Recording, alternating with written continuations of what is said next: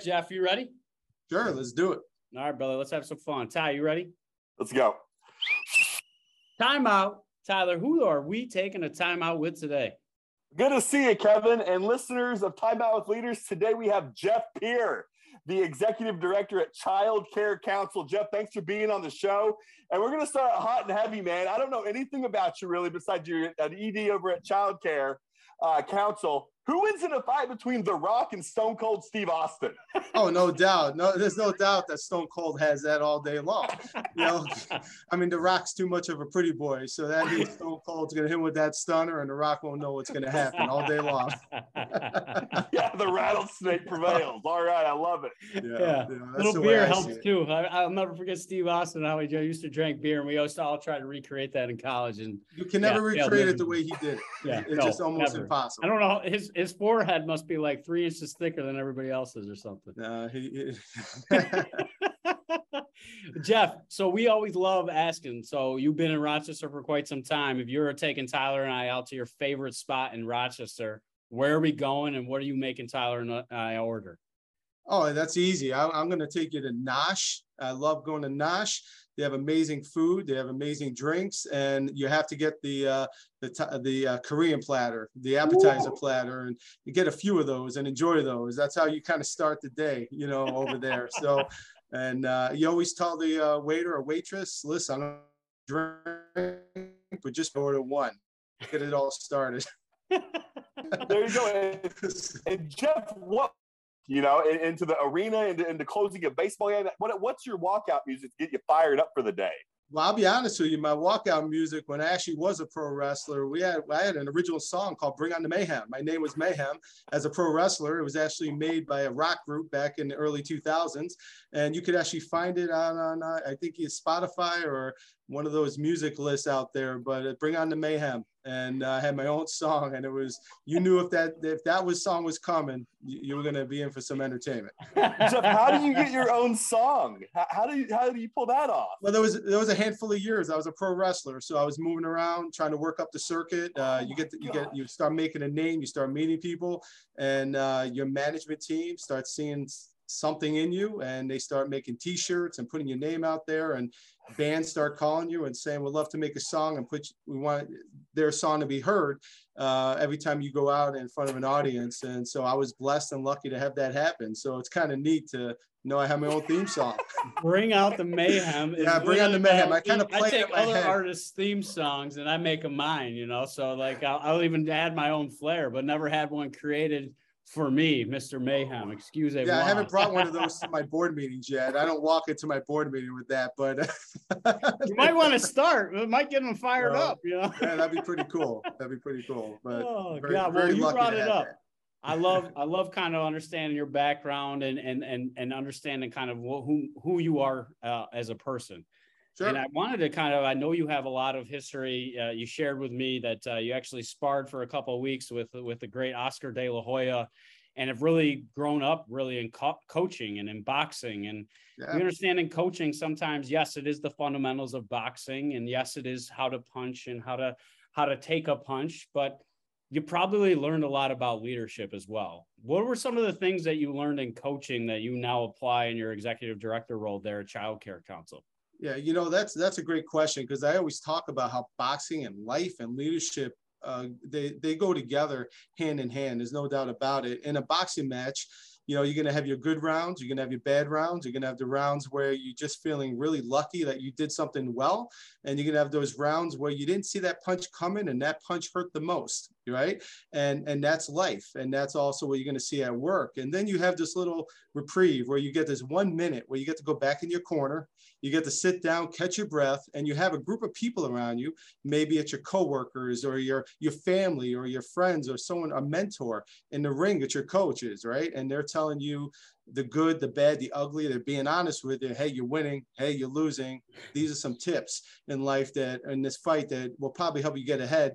And then you have to go back out there and apply those things, and hopefully you end up winning the fight. And even if you don't win the fight, you're going to learn from your loss, because I've learned way more from my losses in life than I have any of my wins. There's no doubt about it. So, you know, to be honest with you, being cornered in a ring and being cornered in your profession, is 100% hand in hand. So you could probably write a book about how life and leadership and boxing are the same. All right. There's no doubt. I expect the copy on my desk in maybe 2 years from. Well, I'll look to both of you to help promote that someday. Yeah, we'll be the hype man. Don't get me a microphone out in the middle of the ring. I'll be the hype man with Tyler for sure. But I wanted to touch on one thing. So it sounds like, right, so if I was to almost summarize what you just said, Jeff, it sounds like you have the ability to understand when to take a timeout, right? And when to kind of catch your breath. World's moving fast, and things are moving fast within the ring, but you're also getting expert opinions and insights, and then kind of changing your action, right? Or your plan of attack. I love that. And that's probably helped you to look to your board and look to your employees and garner that same active feedback to adjust to what the organization wants and needs. Yeah, 100%. I don't think anyone ever feels 1000% prepared for anything in life. And I just think you could just prepare yourself the best you can. In a boxing match, you train super hard. And the tagline is, you want to make training harder than the fight, right? So the fight's easy. And that you can't always predict that. But I know in my professional life, you listen to people, you do your readings, you talk to mentors, the people that have been successful, the people that have done things and failed. And if you learn from that, you'll be prepared for a lot of things that come your way as a CEO, no matter what position you're in life, you know, and I think that says a lot. And I think you could be as prepared as possible. What you don't want to do is go in the ring knowing you didn't do your runs. You didn't train really hard. You didn't put in the hours, because you're just sending yourself off for failure. And then it's not fair to your team. It's not fair to your family. It's not fair for the people that are behind you. And I feel as a CEO, I'm responsible for a lot of staff and a lot of people and a lot of responsibility. So I better be prepared and do the best I can. Absolutely. And I love the word reprieve, man. You know, you get a little daily reprieve in your corner, man. And why not do a daily reprieve? You know, I think that's where I find my most mojo, if I remember, you know. Yeah. It's always the consistency of remembering for that daily reprieve, you know, good or bad, win or lose. And where do you get your energy from, Jeff? Besides bringing on the mayhem pumping every morning, where do you find this energy from? You know, it's funny. I rarely sleep. I'm a 4-hour a night sleeper. That's about it, tops. My wife gets so annoyed with me at 2 a.m. I'm the one that's up and around the house, and I don't sleep. I'm a power napper. I sleep for 4 hours a night, and then I go. Before 5 o'clock, I'm already on the road running, hitting my 5 to 10 mile runs. Between 4:30 and 5:30 in the morning. And then from there, it's get my emails together, get my news together, get my plan together for the day, attack it, meal prep for the day, because I'm always in some kind of training or getting ready for what's next. And then by the time I get to work, I already put in a 4-hour day. Wow. Work hard all day. Work with staff. I get my energy from staff, from listening to people and the breaking down obstacles too. I love that. That drives me. That just gets me going. You put a wall up, I just look at it and be like, all right, that might just take me 1 or 2 times to run through it, but I'll get through it. And that excites me. Just keeps going. After that, see the family. I go to the boxing gym. I do some coaching, get home about 9 o'clock at night, start all over. That is, I thought making my bed in the morning was starting my day off on the right foot. But this guy's got 10 miles in by the time I'm tucking in those pillows. So absolutely. That is amazing. But I think you doing those things in the morning probably make you highly effective when you get into the office, because your brain is really already firing on all cylinders. That's special. And it's firing all cylinders, but you're also preparing yourself for anything that's coming your way, because nothing's going to happen to me that day is going to be more difficult than that 10-mile run. Exactly. Well, it puts things in perspective, right? And I think putting those things into perspective continuously, and to Tyler's point, making a habit at that point is really how we all grow and get better. One of the things I wanted to say, because like Tyler and I, right? So talking to 2 younger yous, right? Did you ever see yourself in this leadership role? Did you ever see yourself in taking and assuming an executive director position and being and having the success that you've had professionally, as well as outside of kind of the boxing and professional wrestling world? You know, when I was really young, I'm talking about like those child ages where your fantasies are there. You want to be the Incredible Hulk and Superman, you know, stuff like that. I had zero confidence back then, zero. And that developed over a handful of years. I struggled when I was younger with some speech. I was a little slower in school than other people were. I just didn't catch on. the way kids did. And I went through a lot of bullying phase. And then one day I said, well, that's going to stop because I know I have the ability to do this. So I changed myself mentally, emotionally, and even physically, using boxing and really applying myself to school and really telling myself, because back then, because I'm older than you, you know, when you were in school, they didn't have that caring touch that they do nowadays. If you're not keeping up, they let you know that where you belong. So I didn't really have that belief. And then something switched and the confidence started building. I played football and I excelled in football. I started boxing. I excelled in boxing, and I started reading more and asking more questions and learning. And then I realized that through that, I don't even know where it came from, to be honest with you. I became somewhat of just a natural leader between my friends, the people around me. And somebody saw me one day and he said, you know, I think you'd be really good working with kids because your personality and the way you do things. And at an early age, I started working with troubled youth, young kids who had underserved population. I was 19 years old working with those kids. And I was just your entry level counselor person. I came in and did that work. But everywhere I went, I ended up leading the team. And it was just natural. I didn't really know any different. So I did aspire to be some kind of leader, whether it was a director, a vice president, a CEO, you know, whatever it might, wherever it take me. And I was lucky and blessed enough that it took me to a CEO position. Congratulations. That's amazing. Dude, yeah. Jeff, it sounds like you are not shortchanging life at all, man. You are getting your money's worth, dude. I'm jealous. You know, I've been trying to wake up a little earlier and get the most out of your days. 4 hours a night, though, man. That's about where it's at, man. You would. Good. Where did you grow up, Jeff? Well, I was born in Long Island, but I ended up leaving Long Island when I was about 9. I still got a little bit of the accent. And just a touch, yeah. Just a little bit, touch, you know, just to put it out there. And,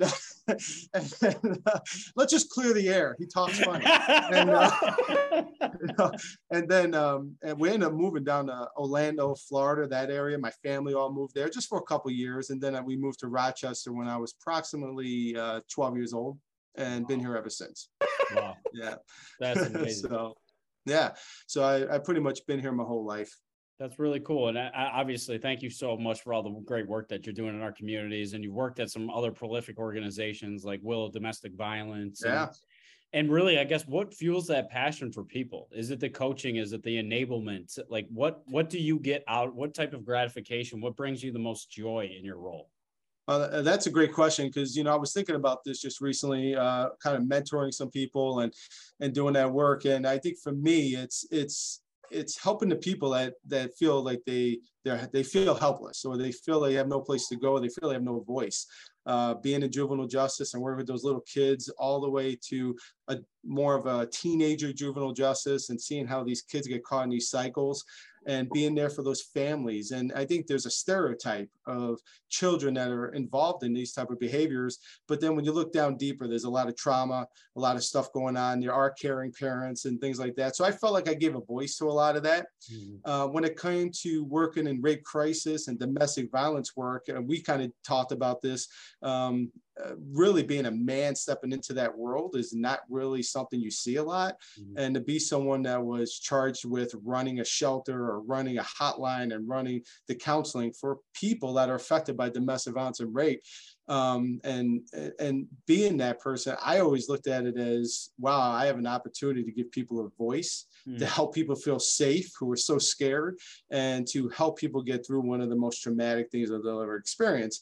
And honestly, that's what probably drives it. And it's pretty amazing that watching people just their strength and watching them grow. And all I'm doing is giving them an opportunity and a safe space. And, you know, it's pretty amazing. And I feel like, I don't know, maybe it's triggered from when I was young and I hated bullies. I hated when people put people down and, you know, that type of thing. And now I feel like I'm in a position where I can help those people.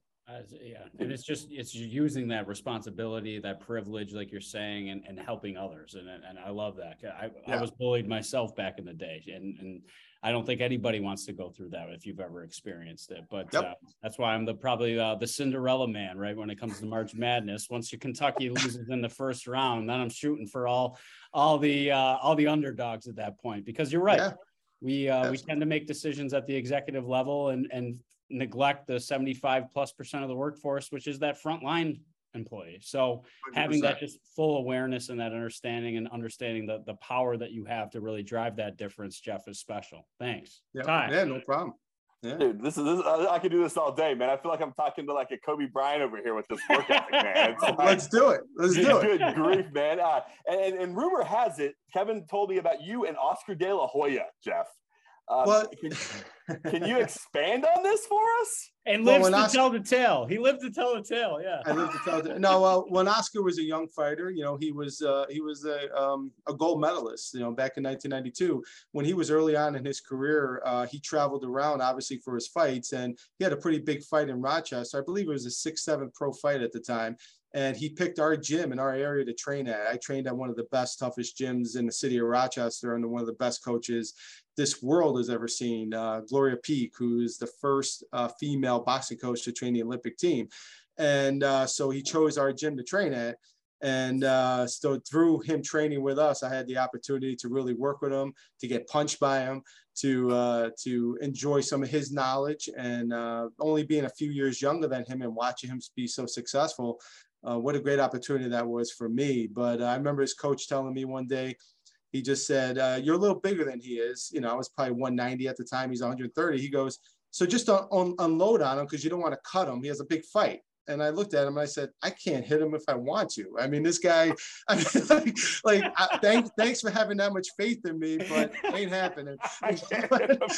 So, yeah, but it was just a great experience, a great opportunity, and to see that type of professionalism at such a young age he was, and I'm only a few years younger, that just helped me in my career so much. That professionalism, though, and you shared with me when you were sharing that story, is how human that he was, though, and how down to earth that he was. So I assume seeing that at that age and somebody in that limelight and having that view was also gratifying for you, but validating for you too, because given the work that you had been doing at that time and maybe what you had your sights on.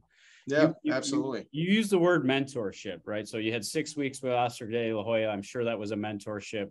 Everybody asked me, hey, who are your mentors?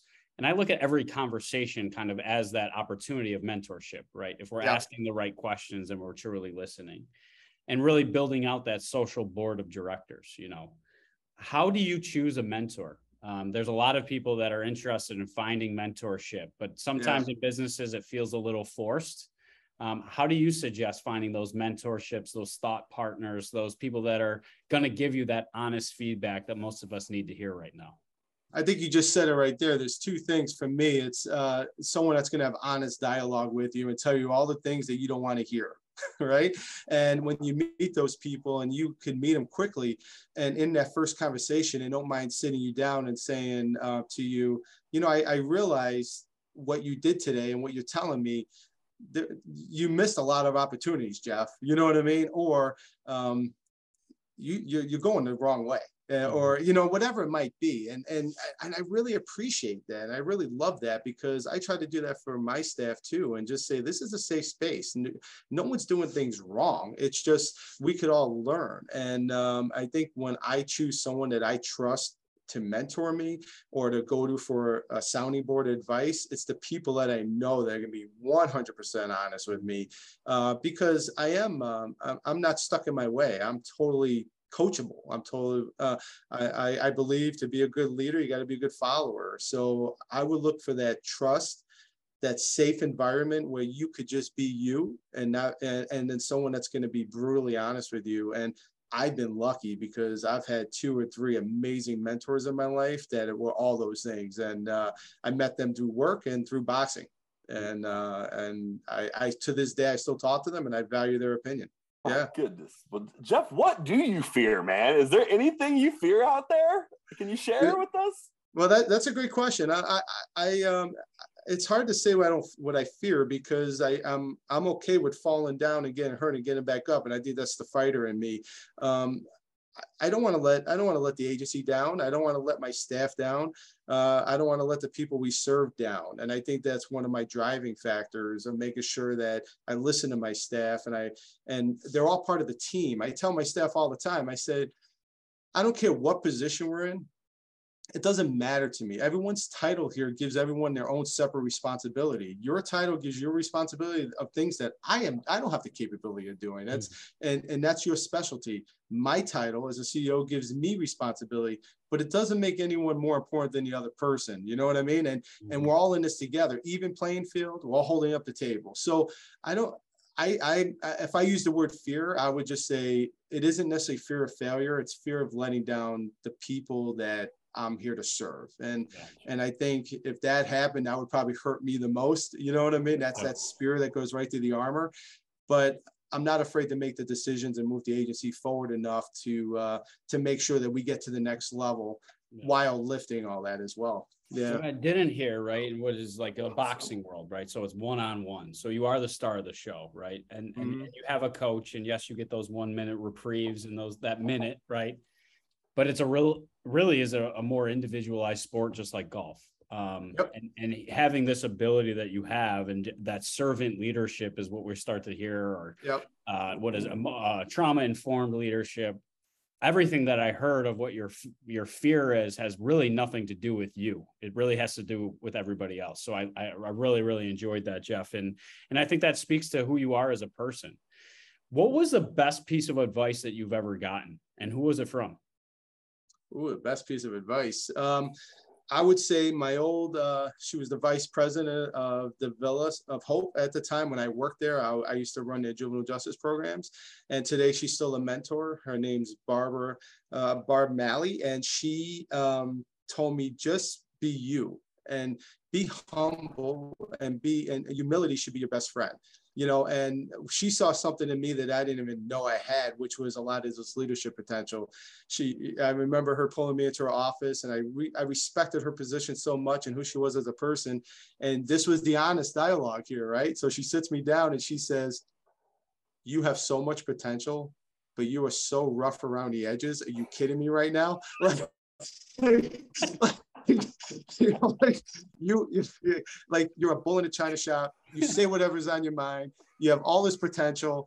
I see it, but oh my God, there's so many rough edges. And I sat there going, really? Okay. You know, and honestly, she took the time and for years, and she was a mentor to me for so long. To this day, I treasure her to the utmost. And she took a long time and helped chiseled off those pieces. But what I did learn is staff first, humility. You make a mistake, you admit it, it's okay. You could fall down. You don't have to know it all. Just be you. Take the mask off. A lot of leaders that put on the mask, they pretend they're something that they're really not, because behind the mask is, I don't know, fear, or there's jealousy, or whatever it might be. She said, never wear the mask and just be yourself. And I was young when I heard that. I was in my mid-20s. Yeah. And, wish I heard that message earlier on, because I think I was wearing that mask, right? I always talk about how Tyler is probably that similar mentor that showed me that and taught me that being yourself is 100% okay. And now that I figured that out, now I feel like the world's ahead of me, right? Yeah. One of the things that you said earlier is confidence, right? You didn't have confidence, and now you have confidence. And leaders that are not confident, people are a little more reluctant to follow. But there is that fine balance between confidence and ego/arrogance, right? Sure. How do you find that balance? You know, I have to say, you're asking questions that I could just picture the moment that I learned those things, right? So here's another mentor of mine. Here's one of the three. Her name's Marie, amazing woman, super smart. She said to me one day, and this is again going back to my mid-20s, she goes, "Jeff, you have the biggest ego of anyone I've ever met." And let me tell you, Tyler, I know you're laughing, but that hit me hard. And I'm like, whoa, me? Like, I feel like I have like the small. And she goes, "No, let me explain." She goes, "You have the ability not to see failure. You have the ability to look at an obstacle and go through it. I have heard people tell you multiple times what you're doing is impossible, and you make it happen. Whether it's building your boxing gym, whether it's building a new program, whether it's working with a staff that's super difficult, whatever it is, You have been told it's impossible, and you never, ever, ever, ever quit, and you never, ever fail. You go until you win. She goes, you know what kind of ego that takes?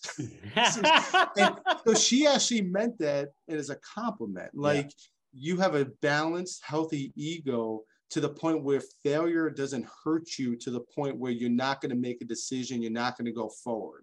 So I think it was a natural instinct for me to always put people first. I think because I did have a rough younger childhood, not with family, but just with people and the negative information I heard, it never put me in a position that I felt I was more powerful than someone, or I'm better than someone, or I'm smarter than someone. It always put me in a position of, wow, I have so much to learn. Here's an opportunity. But what I have that I feel like that every leader, I don't know if every leader does have, I'm hoping they do, is that ability to push through and pull the trigger when it needs to happen. Because I think that not pulling the trigger and making that decision is what stalls stuff. So I keep moving forward. I keep getting punched in the face. I keep taking those hits. Hopefully I slip a few. Hopefully I duck a few.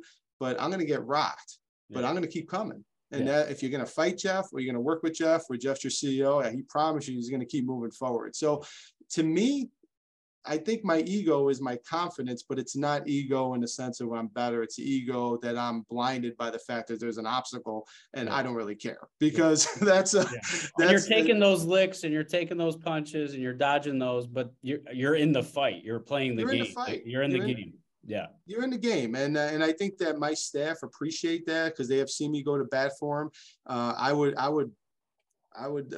be curious what staff over my whole career would say, but what if the feedback I've heard, and I do feedback surveys from my staff, my board, when they do my eval every year, they go to my direct reports and they have private conversations and do a whole survey with them that I have no say in or know what's going on. And the feedback I hear is he always has our back. He definitely listens. You know, he's right there with us in the fight. Does that make sense? So, I don't know if I answered the ego question, but I was told I had a massive ego, but it wasn't bad. Dude, I think everyone needs a shot of Jeff the Mayhem Peer in the morning, man.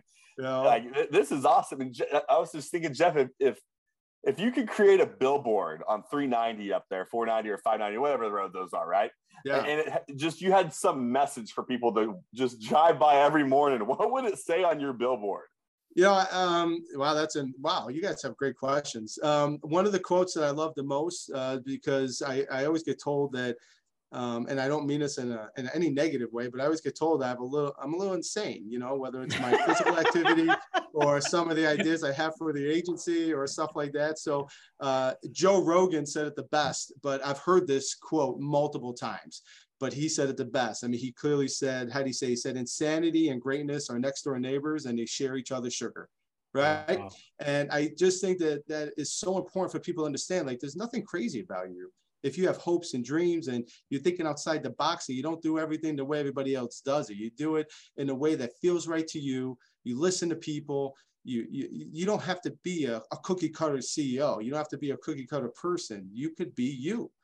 And so back in the day when people would say, yeah, you're a little crazy. I mean, I'm the guy when I'm lifting weights and training, I'm listening to opera music. I'm blasting opera music when I'm lifting and training and boxing. I'm not listening to rap or rock. You know what I mean? I got Andre Bocelli. My man. Yeah. You know what I mean? So even my trainer says I'm a little insane, but I say it helps me push through and gets me to the point where, you know, that I think I want people to know that there's nothing wrong with you if you're thinking outside the box or you do things differently. Yeah, just go for it.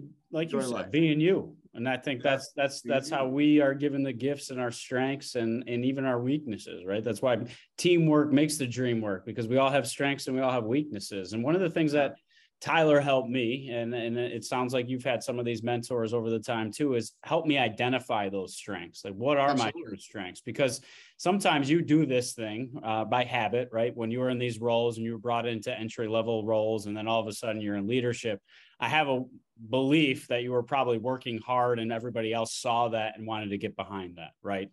But who has helped you, or what strengths have you identified that are really Jeff's strengths outside of dodging punches and haymakers in the ring? Obviously, that's a strength. And I wouldn't want to catch a right hook from you either. I've stood next to you. So who has helped you pull out your strengths, and what strengths have you identified? Well, probably the some of the strengths I identify for myself is definitely my ability to be super transparent and super honest, 100%. I think that's super important. Another strength I would say is helping people feel safe in any environment. So if you're going to come see the CEO, my title by itself makes people nervous, even if I'm the nicest guy in the world. And I understand that and I get that. But I love the feedback from my staff where they say, wow, I felt super comfortable in it. I can't believe I actually told them all the stuff I told them, right? Because they felt so comfortable. And that to me is a treasured moment that I have with those staff. And I think that's super important. I think my persistency and my ability not to give up. My wife says that to me all the time. She goes, I've never seen such strong willpower from somebody. My wife says stubborn, but your wife says willpower. All right. I like that. And she's not saying it's always about work. It's never about what I'm doing at the house. If we're talking about what I'm doing at home, it's usually I'm stubborn, but just that commitment and willpower. And I think I learned that from, my boxing coach, Gloria. I think I learned that from my mentors, Barb and Marie, and some amazing CEOs, some that you have interviewed that I've listened to their interviews or I've talked to, and I've had that ability to run into my career. Early on in my career, I ran across an amazing motivation speaker. I know people always talk about Tony Robbins, and he's been part of my listening, but Les Brown is somebody that I always go to. I love his story. I love his voice, and he speaks to me probably deeper than mostly anyone else I listen to when it comes to those type of motivation speakers, and really live. But thanks. I'm going to check out some Les Brown today, Jeff. I heard can y'all hear me? Yeah. Yep. I'm good. I heard you say the word commitment, man. I love that word because I think that's what differentiates a lot of us leaders and really go-getters, man. We keep that. I call it the real C word. Yeah, right. People are like, well, the commitment's really easy. I'm like, how many times do you commit to something and you overcommit or just say last minute no, man?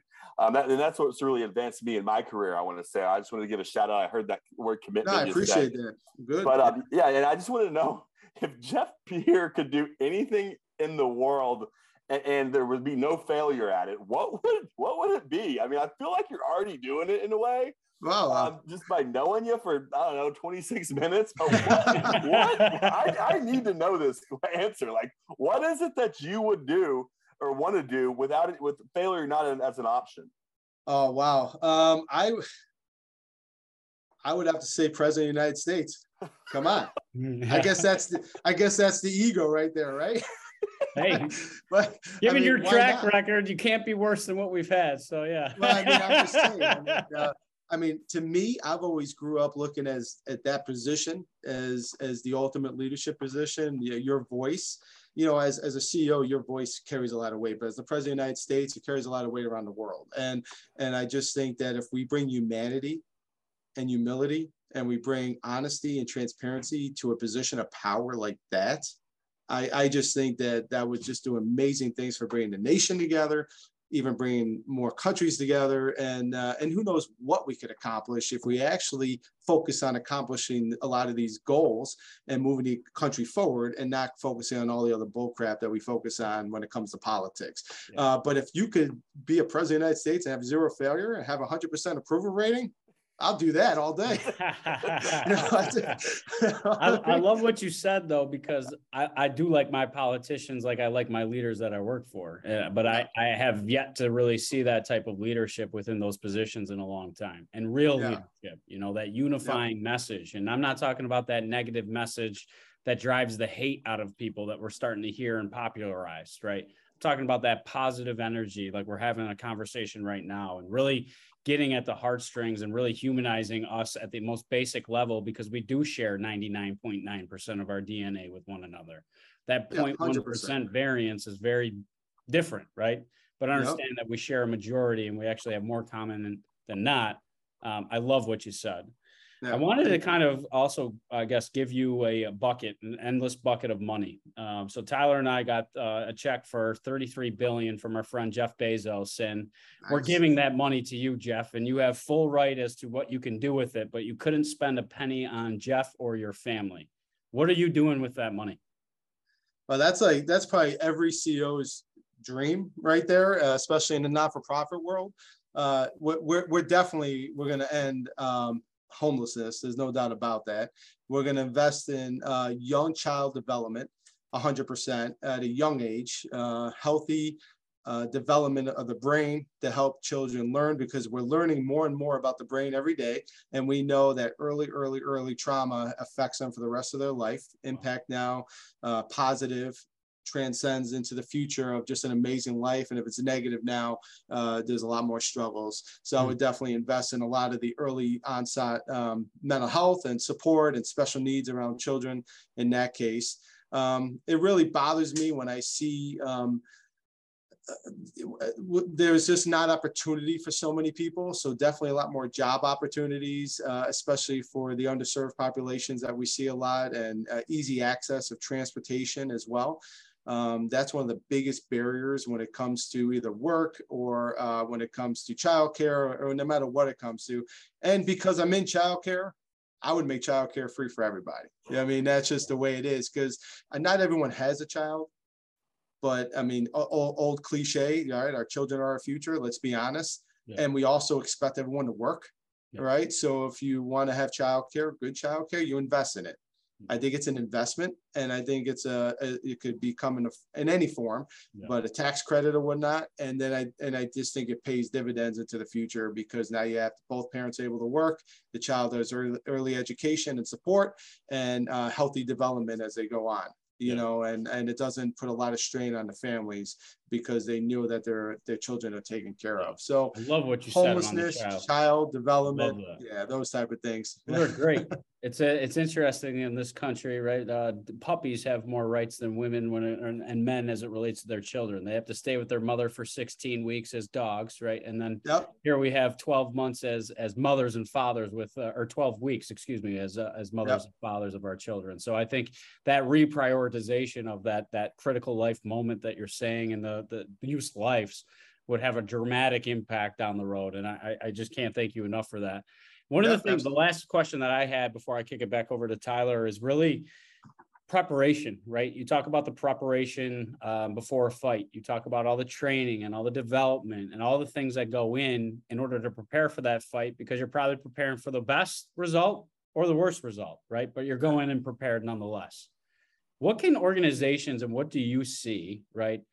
How can we start developing some of these soft skills that employees need to be successful in the world of work?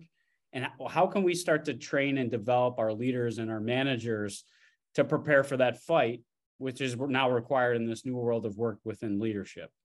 Yeah, well, I think that the basic foundation of that is building an agency that encourages and invests in professional development. I'm a firm believer that agencies could say they're behind something, but until you put it in the budget and you put in resources towards it, don't tell me you are invested into it, because I'm sorry, I don't want to hear it. When we talk about equity work, I hear so many agencies saying, oh, we believe in equity, look at our equity statement. Then I say, well, how much you invest in equity? And they go, nothing. And I'm like, well, then don't tell me you invest in equity, because it's super important. So if you're going to truly invest in your staff and their development, it has to be part of the budget and part of the resources and how you do it. So I'm a firm believer as a CEO that is something that has to happen. So that might be paying for consultants, that's resources, that's giving space and time in their day to have those conversations, reflective supervision training, understanding what they want and what they need. So when the investment from the CEO and the agency is number one,